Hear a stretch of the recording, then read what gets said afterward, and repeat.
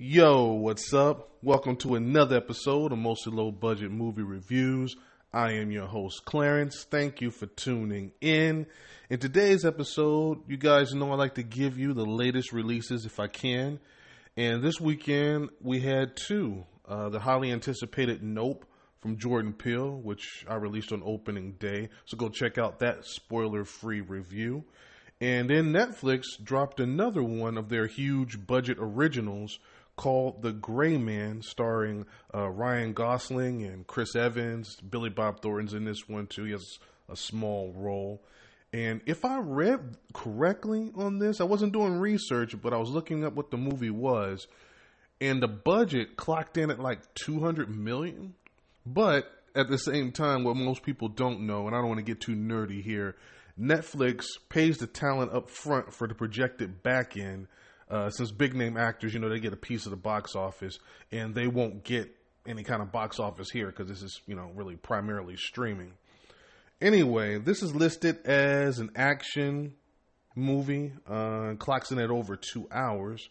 So what is this one about? Well, we start out with Six, Ryan's character.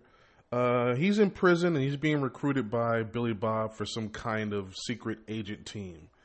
Then we fast forward 18 years. That's right, 18 years. And he's on this job, spoiler free. He does the job, but the person he was there to kill gives him something that will expose, the people that he works for. Now, he tells his handlers that the guy didn't give him anything. He didn't find anything. But they don't believe him.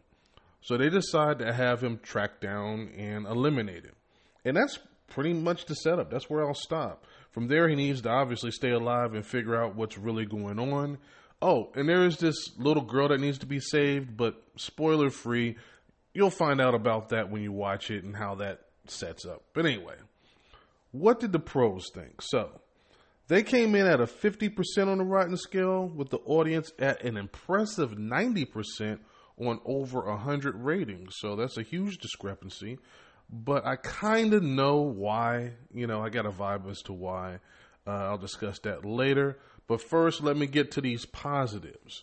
And when they said action, they meant it. I see where all of that money went right away. There are some pretty nice set pieces here. The fight on the plane. There's this firefight in a town square with a train and a bus. Crash explosion setup thing. Well, that was pretty cool. The fight choreography was good. I mean, it's not, Wick level good, but very few movies are. Definitely solid cast, good performances all around. The story was pretty typical for this type of movie, and that's where my negatives start.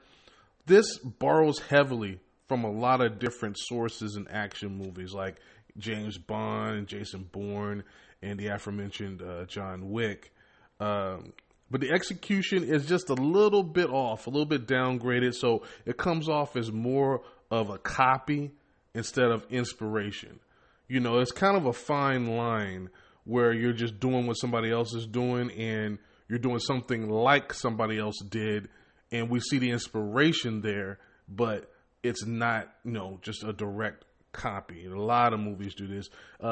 Actually, it's funny because Nope, Peele's latest movie, you see a lot of Spielberg influences, but he's not copying Spielberg. But anyway, go check out that review if you want more on that. But anyway, there are some pacing issues here as well. It's definitely too long. They could have cut a lot of this stuff out. And it's PG-13. Now, I'm not saying that as a negative. Being PG-13 is fine. But for me, you can't have torture in a PG-13 movie. I mean, that's not really going to work because it felt a bit out of place. I mean, I get it. They want to show the bad guy's really bad, doesn't have a conscience. Okay, cool. He's a really bad guy. But we don't need the torture to show that. So they got two choices here. Either cut out the torture parts. I mean, you could talk about it and hint at it like he's going to do something, but either you're going to go there or you're not going to go there. So if you're going to go there, go all the way there, make this a rated R movie, and then we can get all the blood and all that stuff with the, people getting shot and all that. Or don't put it in there at all. That's just my perspective on that. And the ending, again, the ending felt like it was another setup for a sequel, like they're trying to create some kind of franchise here. And I haven't talked about this one in a while, but vets of my podcast know I always say this: just make your movie. If there's another story to tell, cool, that'll find itself and work its way out. If this is successful and there's another story to tell, then tell it. But don't write it in a way where it feels forced. They clearly wrote this ending expecting, it to do well and say, well, we wanted to have a sequel here. Just tell your story. It's not necessary. But I don't want to beat this one up too much. Let me bottom line this one for you. Did I enjoy it? And yes, I did. I will put this one right at a 77% on the Rotten scale. Like I said, it's too long. The ending was weak for me, and it's just not very original. But it hits enough of the right markers for this genre to be a solid watch. I mean, of course, there's the comedic elements there and the one-liners and stuff. Plenty of well-choreographed fight scenes, the large set pieces, the good performances by the cast. Everybody was into it. If they would have been a little bit more brave with the movie and did something just a little bit different instead of just copying what a lot of other people have done, it would have elevated things quite a bit. But for what it is, it's definitely one of the better streaming action movies, in this genre.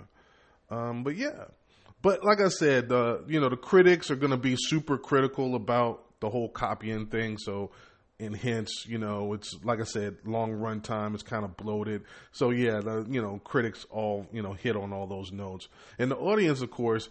You just want to have fun. You just want to watch a movie, and that's what this is. It's a popcorn movie. This definitely felt like a big budget in the theater type movie that you're getting at home, and it's fun. So, the audience isn't going to care about some of that other stuff, which is why, again, I'm endorsing it. It's not 90% good, but it's a good watch, solid watch. So if you're not going to go to the movies and horror is not your thing, because, of course, Nope is the movie to see this weekend, but if you want to stay at home, watch an action movie, definitely check this one out. And with that being said, I'm going to close it out right here. If this is your first time, don't make it your last. This has been a Podbean production, mostly low-budget movie reviews with Clarence. I am up on all streaming platforms, and I don't mean all streaming platforms, because I'm pretty sure there's something out there I'm not on, but all the major players like Spotify, Apple, iHeart, you name it, Google. I am up on pretty much all the streaming platforms now, so you don't have to listen to it on podcast, on Podbean. You can just listen to it anywhere you normally get your podcast. So put me in rotation. Like I said, I give you a movie review 10 minutes or less most of the time, and I have a pleasant voice, so there's that. But anyway, thank you again for tuning in. Thank you for the support. I'm probably going to drop another review. I still need to do my father's review from last week. If you don't know what I'm talking about, I'll explain that when I record it. But thank you very much, and I will see you guys next time. Peace.